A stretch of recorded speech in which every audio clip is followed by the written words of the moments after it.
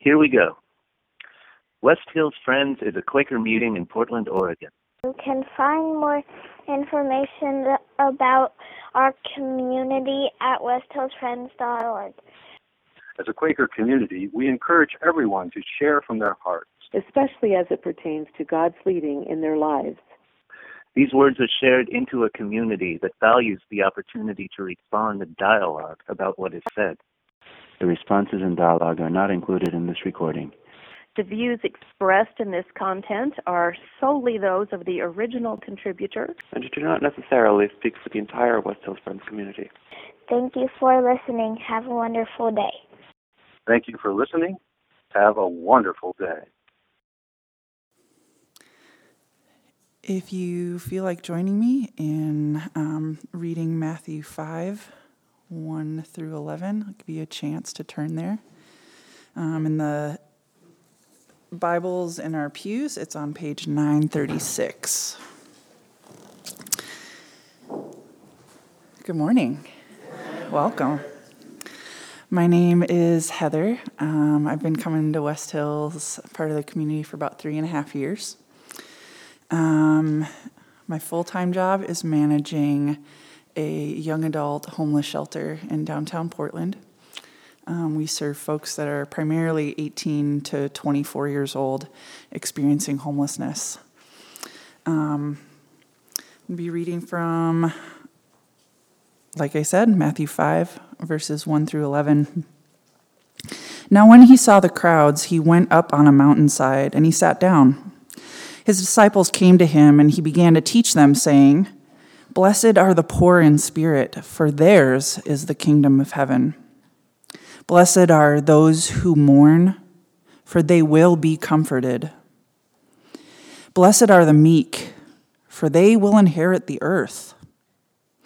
Blessed are those who hunger and thirst for righteousness, for they will be filled.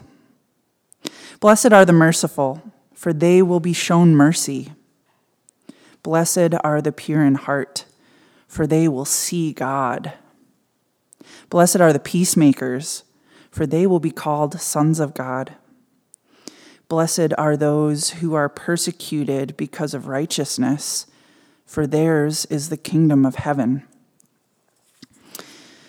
Blessed are you when people insult you, persecute you, and falsely say all kinds of evil against you because of me."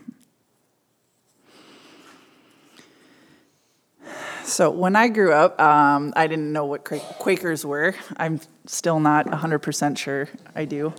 But I grew up in a fairly middle class, mostly German and Scandinavian suburb of Minneapolis.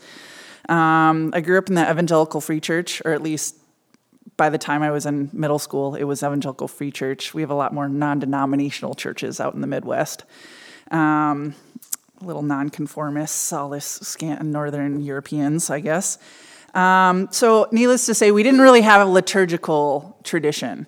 I remember celebrating Advent every year, which was the season before Christmas, and we would have a gathering. We'd come together as a community, and we'd all build wreaths because we had a plethora of evergreen trees all around us. So we'd break out the chicken wire and make the wreaths, and we'd have the candles, and everybody could take a wreath home to celebrate as a family.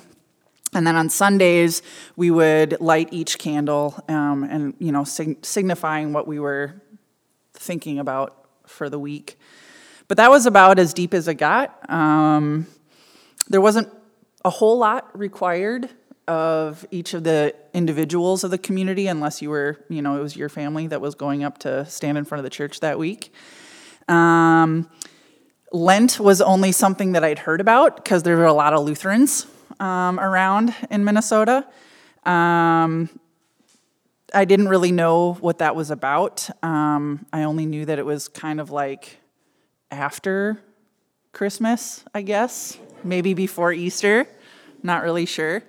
So on that note, I also wanted to say Happy Ostara, which is our vernal equinox that's happening in a couple days. Obviously, Ostara is where our word Easter comes from. So We are in the midst of Lent as we speak, whether we realize it or not. But all that to say is, in my community, there weren't a whole lot of people, at least not openly hungry. And I really had no idea about fasting until probably I was in high school. And there was this thing called the 40-hour famine, where we could all raise donations and fast for 40 hours, obviously, it's 40-hour famine, right? And raise awareness for world hunger and that sort of thing. Not gonna lie, I totally cheated. Maybe it was 30 hours. It might have even been 30 hours. I don't even know. But needless to say, it was the longest I'd gone without food ever in my life, and it was real hard, so I might have snuck in some bananas and other things under the guise of, well, I have to go to basketball practice, so I can't go on an empty stomach, right?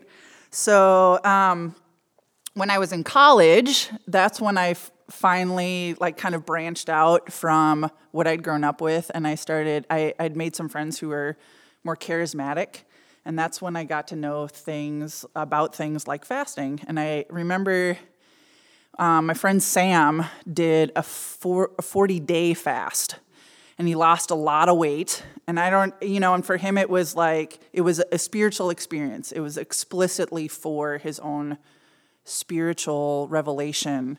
And there may have been other reasons for that as well. But that was a new thing for me, to think about,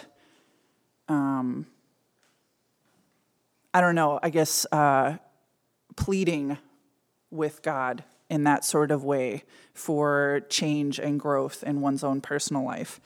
And so from time to time, I would do my own fasts. Usually it was out of desperation. I struggled a lot with depression at that time in my life. And usually it was for relief from that or some sort of other spiritual sort of breakthrough in my life.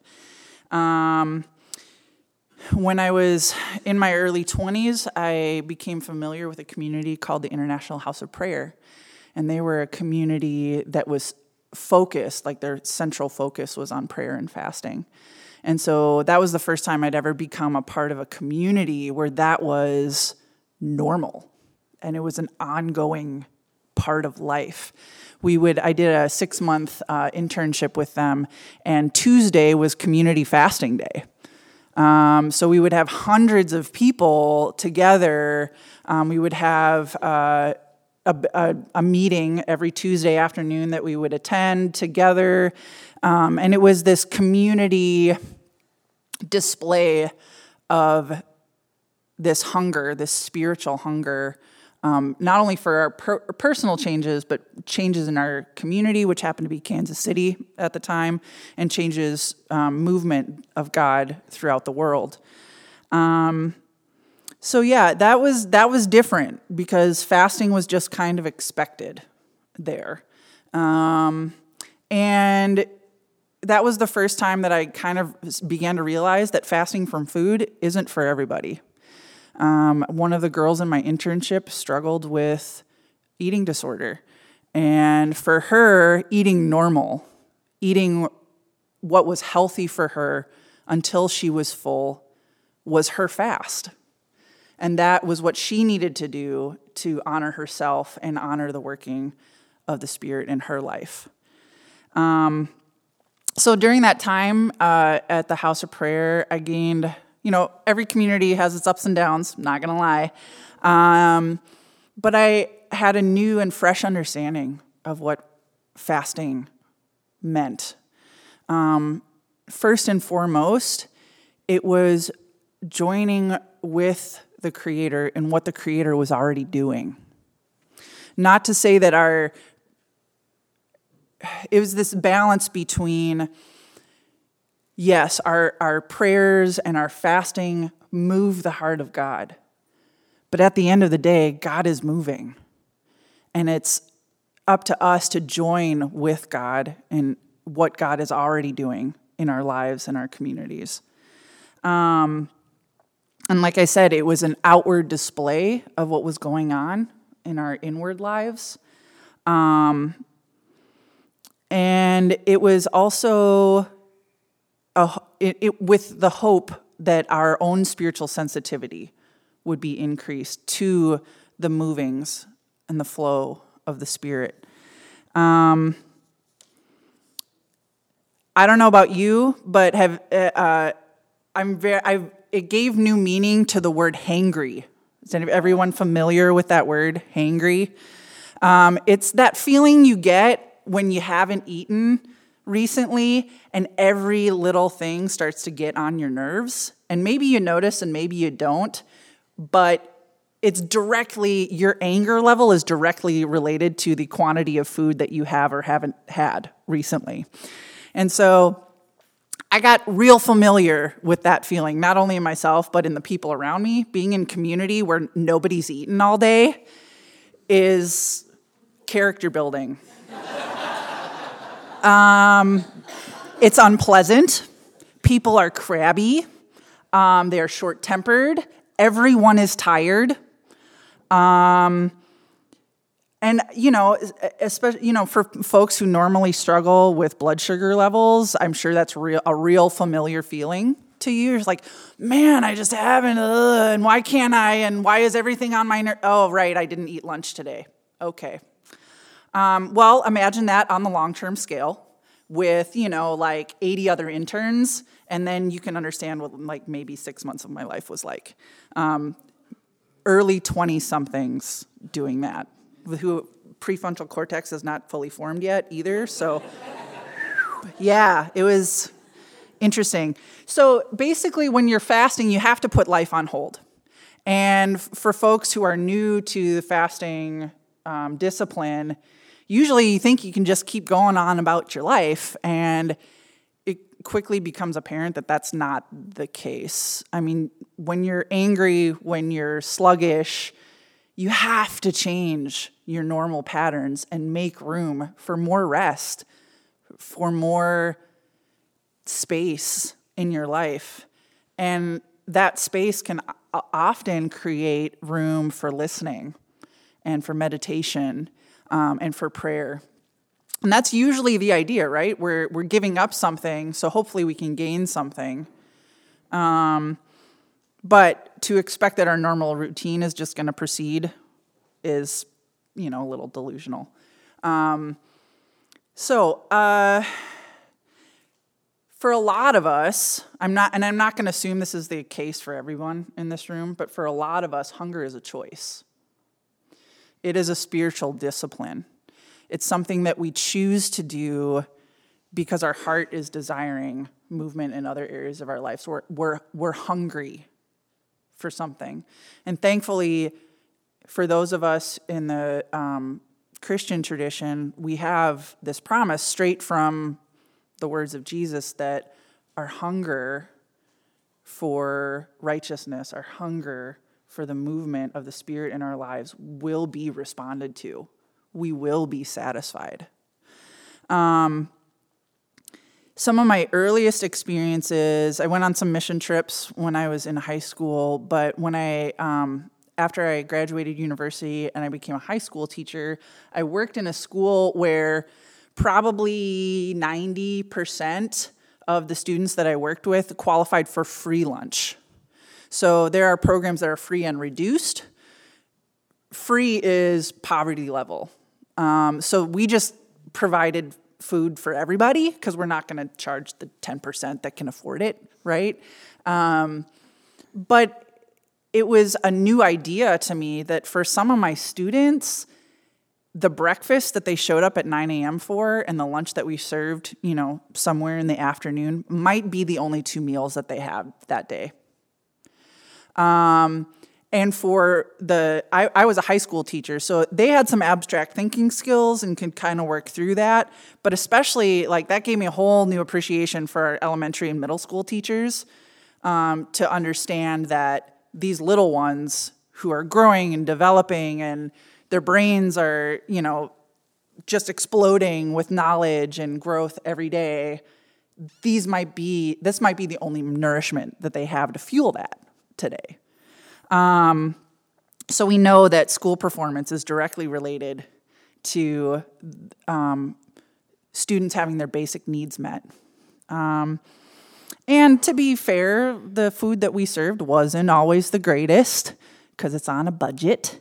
And and that kind of also translated and informed my experiences in social services with youth who depend on our day services for 3 meals a day, who depend on us serving a hot meal when they come into shelter at night because maybe they missed the meals at the day service that day. When I was doing outreach, it informed me on adults experiencing homelessness. If your day is defined by which line you need to enter next, it's really hard. It's like, well, I got to be in that line by 7 to get into the mission for breakfast, and then I got to get in line for my case manager at TPI, and then I got to get in another line for lunch, and another line for a shower, and another line for dinner. And then maybe by then I'm already back at the mission, so that means I'm also in line for shelter. But if not, then I have to go to another place so I can wait to be let in to get some rest. And we all know that if we're hungry or we're tired, that makes functioning on a day-to-day basis really difficult. So that gives me a lot of compassion. Those experiences, both fasting in my own life and being familiar with poverty and people experiencing homelessness. It's like if you're struggling every day just to get your basic needs met, you're not thinking about going to treatment. You're not thinking about going to job training. And maybe you are. Maybe you did get up at 5 o'clock this morning and went to Labor Ready and went and stood outside for 2, 3, 5 hours waiting for somebody to pick you up to go to work. But that doesn't mean that you've eaten during that time. So how do you move forward in that circumstance? And I don't expect any of you to have answers, right? I'm just throwing this information out there because we don't always have access to these ideas in our day-to-day lives. So back to Lent, which is now. I chose to give up alcohol, which has never really been a problem for me per se. I've given up alcohol in the past, out of anger and resentment for the destruction it's caused in other people's lives in my life. But this time I realized, especially over the winter, work is stressful, life is stressful, and I was like, oh, this is becoming a coping mechanism for me, and I don't want it to be. So for this 40 days-ish, with the exception of when I went on vacation, then I decided I could drink outside of the U.S. just not inside of the United States. So I will admit to that. But yeah, it's, this idea of fasting is obviously not a new idea. It's not a formula. It doesn't mean that, I'm going to fast for X amount of time and therefore I will see X amount of growth or breakthrough in my life. But if we can look at the desert Amas and Abbas, if we can look at all of the saints from our liturgical tradition, if we can look at the gurus from our Eastern spiritualities. Even yesterday, I took a Reiki class, and the whole inspiration was this Japanese gentleman who fasted for 21 days and walked up a mountain, and then he saw some colored lights, and I was like, I wonder if that was from the fasting and hiking, or if that was a spiritual experience. But regardless, we have this whole energetic healing tradition, which is Reiki, that came from that experience for him. So to say intentional fasting does something. Perhaps it's just a softening of our own hearts, which I would say is worth it, at least for me. Perhaps it gives us a fresh understanding of the larger world around us and why it's so difficult to move forward if we're struggling to get our basic needs met. But all that to say, in conclusion, I don't have some cool little way to tie all of these thoughts and ideas up. But the query that I will leave you with is, what is your heart hungry for? And to what lengths are you willing and able to go for these desires? And for those who find yourself physically satisfied on a day-to-day basis, how can I show mercy and be compassionate to the hungry and serve their needs?